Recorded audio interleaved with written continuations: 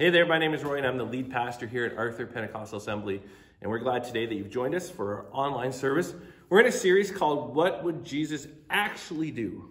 This is part 2, and there was 2 cars stopped at a stoplight and the light turned green, but the man that was in front didn't notice.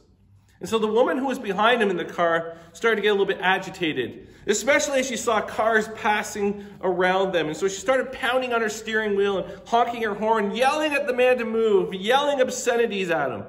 And the man didn't move. And so the woman's going ballistic inside her car, and she's ranting and raving and pounding on her steering wheel and flashing her lights. And then all of a sudden, the traffic light turns yellow. And the woman begins to blow her horn and screaming again and swearing at the man. And the man hears the commotion. He looks up, the light's yellow, and he accelerates through the intersection just as the light turns red.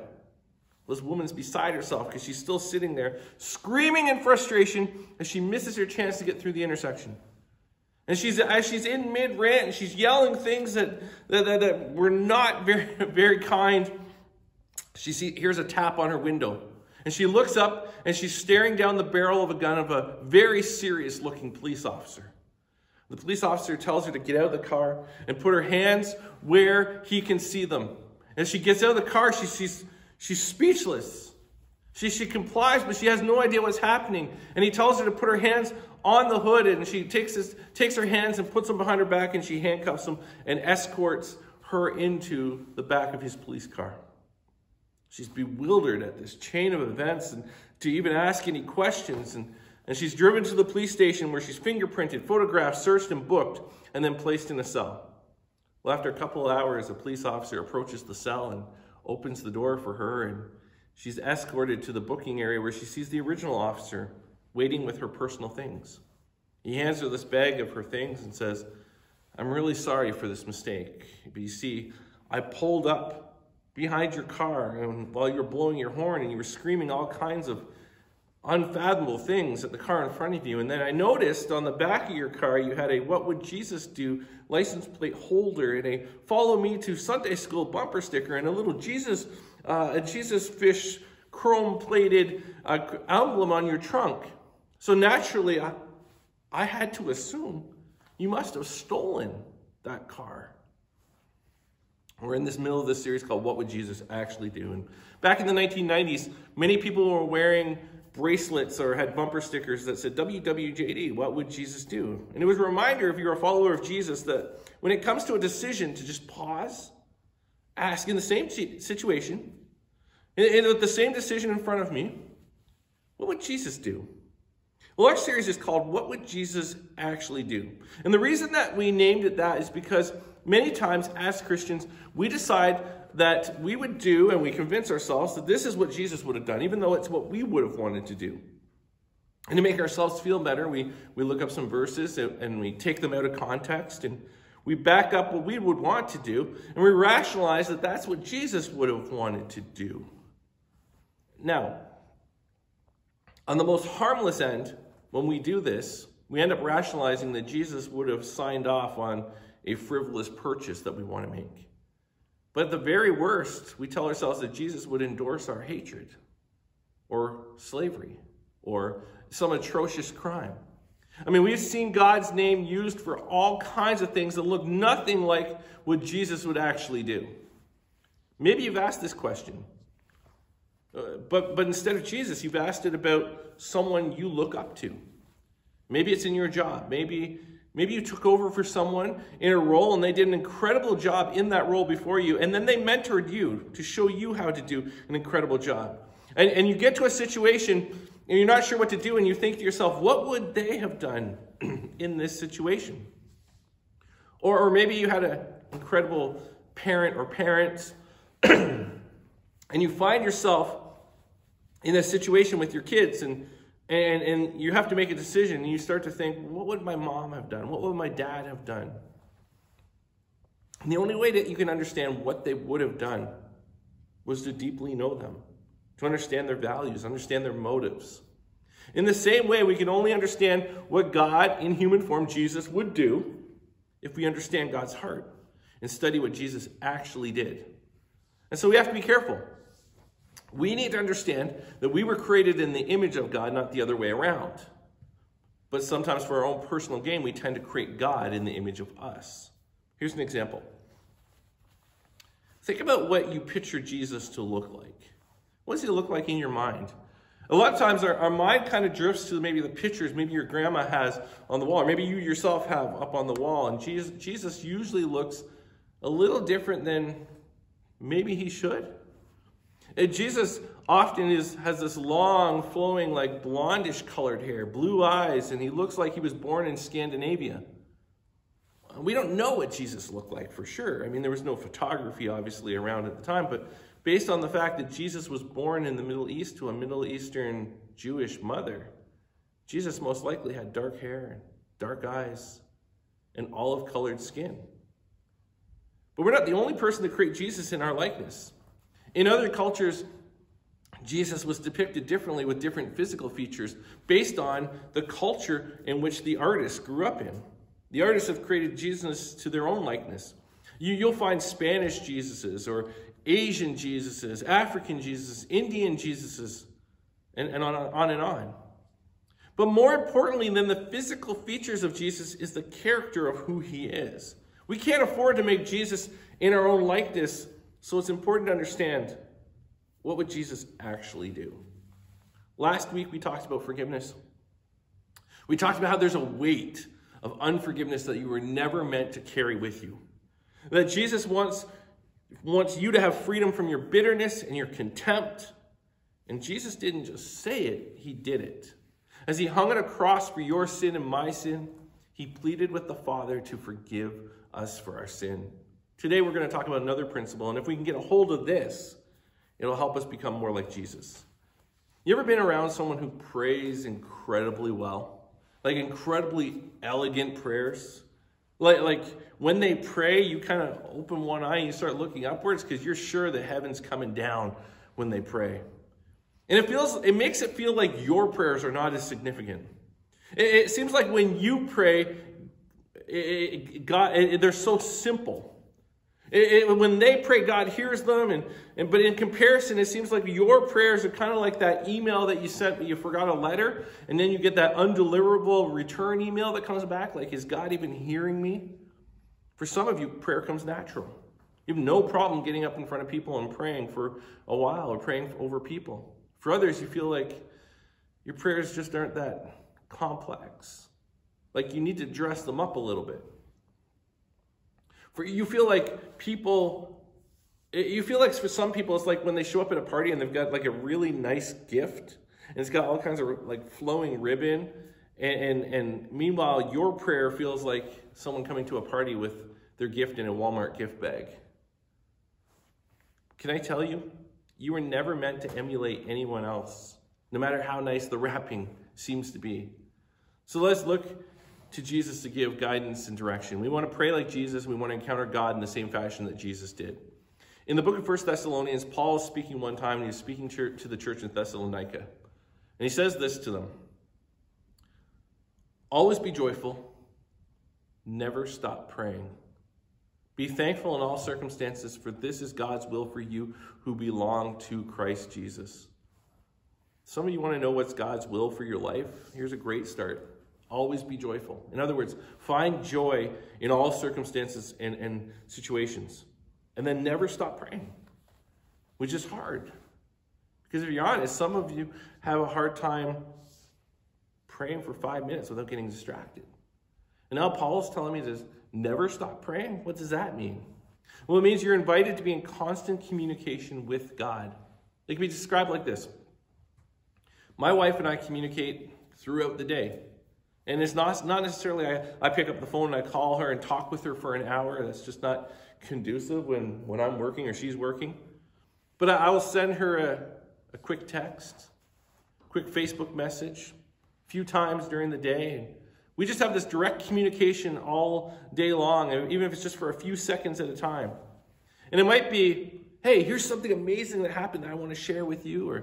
Or maybe it's just, hey, grab some barbecue sauce on the way home. But we just have a constant connection. That's the beauty of technology with kids. But both of my kids are out of the house now. And years ago, I mean, you might send your kid off to school and you don't hear from them for weeks and on end until they need some money. But I talk with my kids in short little snippets all day. I feel connected to them even though they're miles away, even though they aren't home anymore. I remember a couple months ago, I was out visiting with somebody at the church, and unbeknownst to me while I was during that visit, the cell phone network in Ontario had went down. And I had told Jen I'd be home at a certain time. And but it was one of those visits. It was one of those like really good visits where you're sitting and you're chatting and time just kind of slips away. You don't even realize it. And so as I go to my car and I'm about to call her and say, hey, listen, I'm coming home. I look and I notice I'm 45 minutes later already than the time I said I'd be home at. And so I try to call, but I can't get a signal.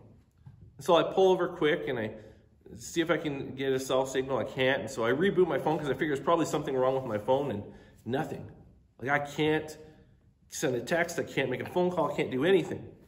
And I'm sure she's getting worried about it right now, or about me. I'm sure she's getting worried because, you know, maybe she's starting to imagine how come it's taking him so long, and it's frustrating. It's frustrating because there's this weird feeling when you realize you're disconnected, like you're completely disconnected. Now my drive's only 20 minutes home. It's not like the search party had to be called off, but I'm used to being in constant communication, and it's slightly frustrating when that line of communication is broken. God longs for you to be in constant contact through prayer.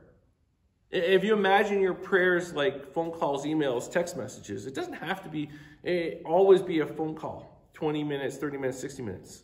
Sometimes it's just a short email, like a thank you note, or a quick text to check in. He just longs to be in constant communication with you. The problem is many times we only pray when we need something.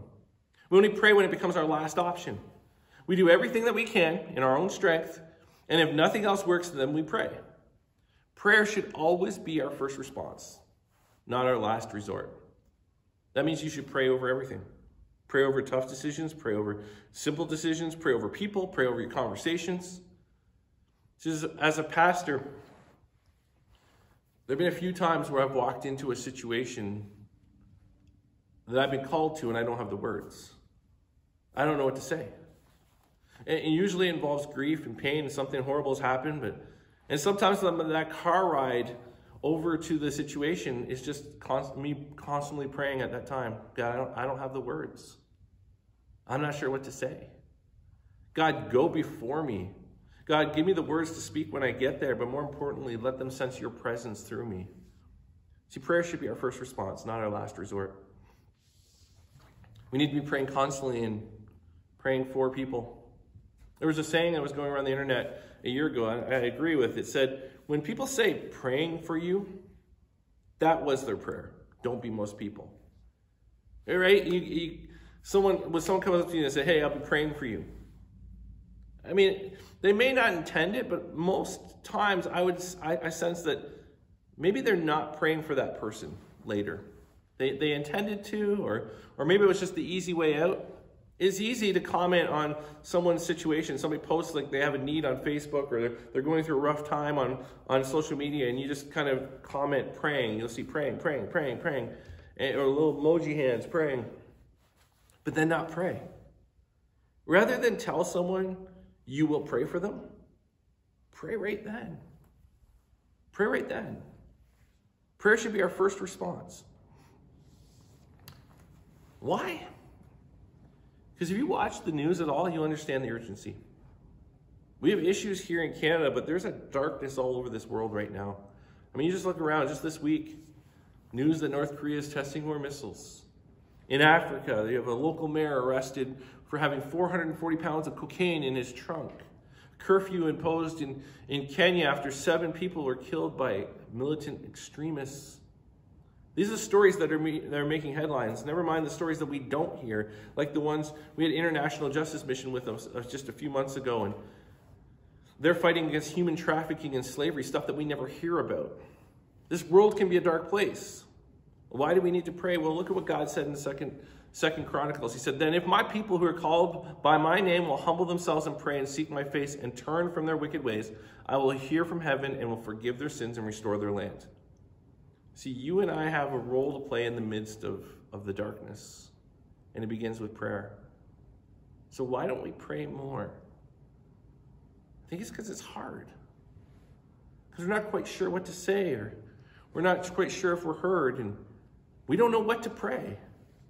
I don't know about you, but even some of the prayers I was taught, like when you were learning how to pray, some of the prayers I was taught as a kid they're kind of weird. Like here's a weird one, and I was taught as a kid, and it's a very common prayer. Most of you probably have prayed, but here we go. Now I lay me down to sleep. I pray the Lord my soul to keep. If I should die before I wake, I pray the Lord my soul to take. Amen. Good night, little one. Sleep tight. Sleep tight? Nobody's sleeping after that creepy prayer. Like, if I should die before I wake, I'm 5 years old. I didn't even consider I might die in the middle of my sleep until now. So even from a young age, prayer can be strange, unfamiliar. And that's why Jesus teaches us how to pray. Luke chapter 11, verse 1. Once Jesus was in a certain place praying. And as he finished, one of his disciples came to him and said, Lord, teach us to pray. So the disciples, when they were kids, they would have learned from the Torah, the first 5 books of the Bible. And they would have memorized prayers that they could recite. And so at times, I'm sure it felt like they would recite prayers, but maybe it felt like they were going through the motions a little bit, repeating something over and over that they were taught. And then they overhear Jesus praying. And it's different. And it sounds like intimacy with God the Father. And so they wait until he's finished and they say to him, Jesus, what was that? How do we pray like that? And then Jesus gives them this model to pray. And we know it as the Lord's Prayer. If you grew up Catholic, it was the Our Father. And we find it in Luke chapter 11, but also in Matthew 6. And we're going to be reading from Matthew chapter 6 because that's what many of us learned as kids to memorize. And if you want, you can say it with me. Our Father, which art in heaven, hallowed be thy name. Thy kingdom come. Thy will be done in earth as it is in heaven. Give us this day our daily bread, and forgive us our debts as we forgive our debtors. And lead us not into temptation, but deliver us from evil. For thine is the kingdom, the power, and the glory forever. Amen. And it's a beautiful prayer. A prayer we prayed every day when I was a kid in public school. And it's a beautiful prayer to pray each day. However, that was not Jesus' intention. See, notice what he says in Luke chapter 11 before he delivers it. Jesus said, this is how you should pray. He doesn't say, this is what you should pray. He says, this is how you should pray. Now, there's no harm in praying the Lord's Prayer as is. It's a beautiful prayer. But for some, that's the only prayer they know how to pray. And there are people, if you ask them to pray, they only know the Lord's Prayer word for word. So Jesus modeled for us this prayer as a model. This is how you should pray. So let me give you 7 things we find in the Lord's Prayer that will help you pray and help you connect deeper with God. Number 1, connect with God relationally. Our Father, which art in heaven. So many of us have this belief that we need to speak to God with large words and formality, like you're addressing your school principal or the Prime Minister of Canada. I have 2 kids, as I mentioned before, and they're now grown. But I still love it, even though they're grown, I still love it when they call me Dad. That name is reserved for 2 people in this world, and it would be weird for them to hear them call me Sir or Mr. Hyde.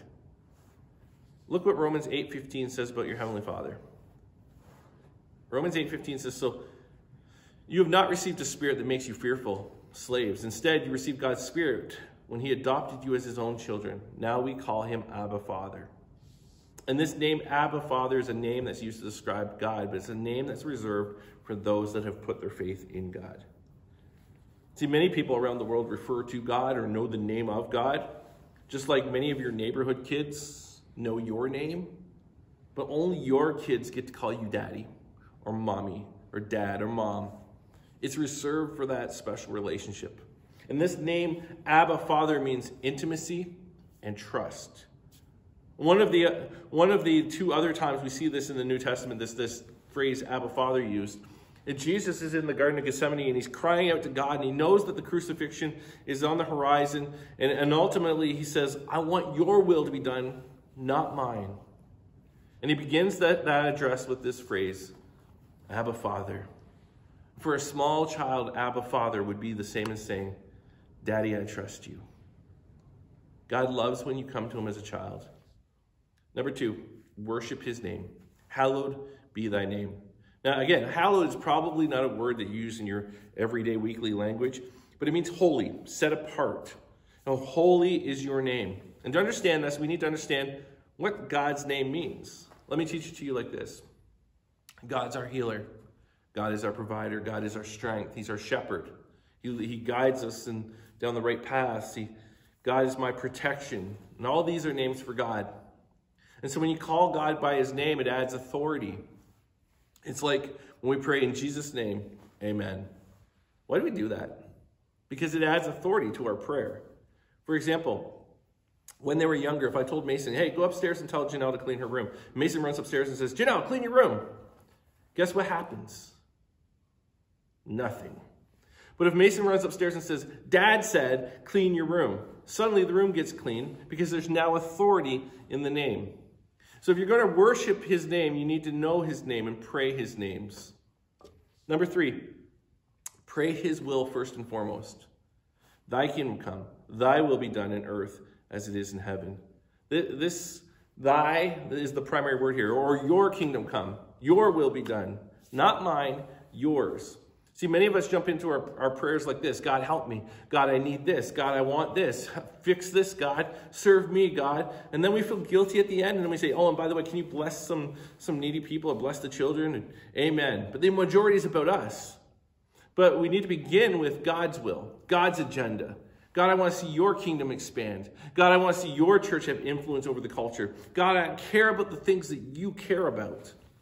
Matthew chapter 6, verse 33 says, seek the kingdom of God above all else and live righteously, and he will give you everything you need. See, we're taught to care about the things that God cares about above all else. But then the language begins to shift. Now we can talk to God about our dependencies. Number 4, depend on him for everything. Give us this day our daily bread. God, we need you. God, give me what I need today. The truth is, I don't like praying that way. You probably don't like praying that way either. We prefer Costco prayers. What are Costco prayers? Well, I'm glad you asked. Actually, it's a term I just made up this week. We want God to provide in bulk. I want you to fill my bank account with lots of money so I don't have to come to you every time and depend on you each time I have a need. I want you to bless me in bulk so I don't need to think about coming to you for a long, long time. See, when I get home from Costco, the back of my vehicle is jammed and they don't give you bags, so you have to creatively put all these things in the back. It's almost like you're playing Jenga or Tetris back there. But my daughter lives in Toronto right now, and she doesn't have her car with her, so she has to walk home with her groceries. And going to Costco just wouldn't work for her because her arms would be full with one of their giant jars of pickles. Because of how much she can handle or she can carry at a time, she has to go back to the store more often, maybe 5 or 6 times a week. That's what God wants from us. A dependence that we need to go back to him each day because he gives us our daily allowance of food or blessing or needs. See, if my freezer's full, I don't go back to the provider for months. I don't need to trust him each and every day. But if I trust each day he'll give me what I need, our relationship's deeper and richer. King David says it this way in Psalm 121:1. I look up to the mountains. Does my help come from there? My help comes from the Lord, who made heaven and earth. See, anytime you see this word mountains in Scripture, unless it's describing a specific mountain, like Mount Sinai, the word mountain usually means something other than mountain. It's a metaphor for something else. In this context that David means, I look up to the mountains, he's describing a leadership structure like government. As Canadians, we might say, I look up to the Prime Minister, I look up to Parliament, I look up to Queen's Park. Does my help come from there? No. My help comes from the Lord who made heaven and earth. My help does not come from the mountains, from the government, our national leaders. I pray for them. I respect them, but my help comes from you, God. You're where my help comes from. Give us this day our daily bread. Number 5, we have to get our hearts right. Forgive us our debts as we forgive our debtors. We talked about this in depth last week, but we need to forgive others because we are forgiven people. We recognize that we've been forgiven of so much, and because we are forgiven, we have a responsibility to forgive, or we risk becoming hypocrites. God cannot forgive us our debts if we are not willing to forgive our debtors. So as you pray this, ask God to search. Is there any unforgiveness in my heart? Is there anyone that I have not let off the hook? And then begin to pray into your future. God, I know there's going to be hurt or offense that's going to come in the future. But let me become someone who doesn't grab onto me, that doesn't hold on to me, that I'm someone who freely forgives because I am forgiven. Number 6, we need to win the spiritual battles. Lead us not into temptation, but deliver us from evil. See, temptation is going to come. It's going to come in different forms. You may be tempted to be greedy or to get revenge or with lust or to join in on the gossip. And so you can pray, God will give you wisdom, give you discernment, give you courage, give you the willpower to step around or step away from the things that can cause you to stumble. And if you understand that there's more that's happening around you than what you see, that there's a spiritual battle for your soul, you can pray against it. God, give me the strength. Allow me to put on the full armor of God to defend against the works of the enemy. And number 7, express faith in God's ability. For thine is the kingdom and the power and the glory forever. And it means, God, I know you have this. I know you've got my back. You're big enough, you're strong enough, you're all-knowing, you're over everything and everyone. I trust you, God. The prophet Jeremiah put it this way in Jeremiah 32:17. O sovereign Lord, you made the heavens and earth by your strong and powerful arm. Nothing is too hard for you. What's too hard for God? Nothing. And Jesus says, this is how you pray. Not necessarily what you pray, but everything you need to pray is covered in this prayer. Some of you struggle with prayer. You're not sure how to pray, how long to pray, what to say. Here's your challenge this week. Take this template that Jesus has given you. Take 10 minutes each day and pray through the Lord's Prayer. Do this until we meet in 7 days from now. Call on God. Worship his name. Tell him what he means to you. Tell him the things, or to pray for the things that God cares about. Your will, God, not mine. And thank him that he takes care of your daily needs. And tell him what it is that you do need. And then ask God to help you win in the battle of the things that hurt you, that tempt you, that trip you up. And then let God know that you trust him. You know he can do all things. In Jesus' name, there's that authority. Amen.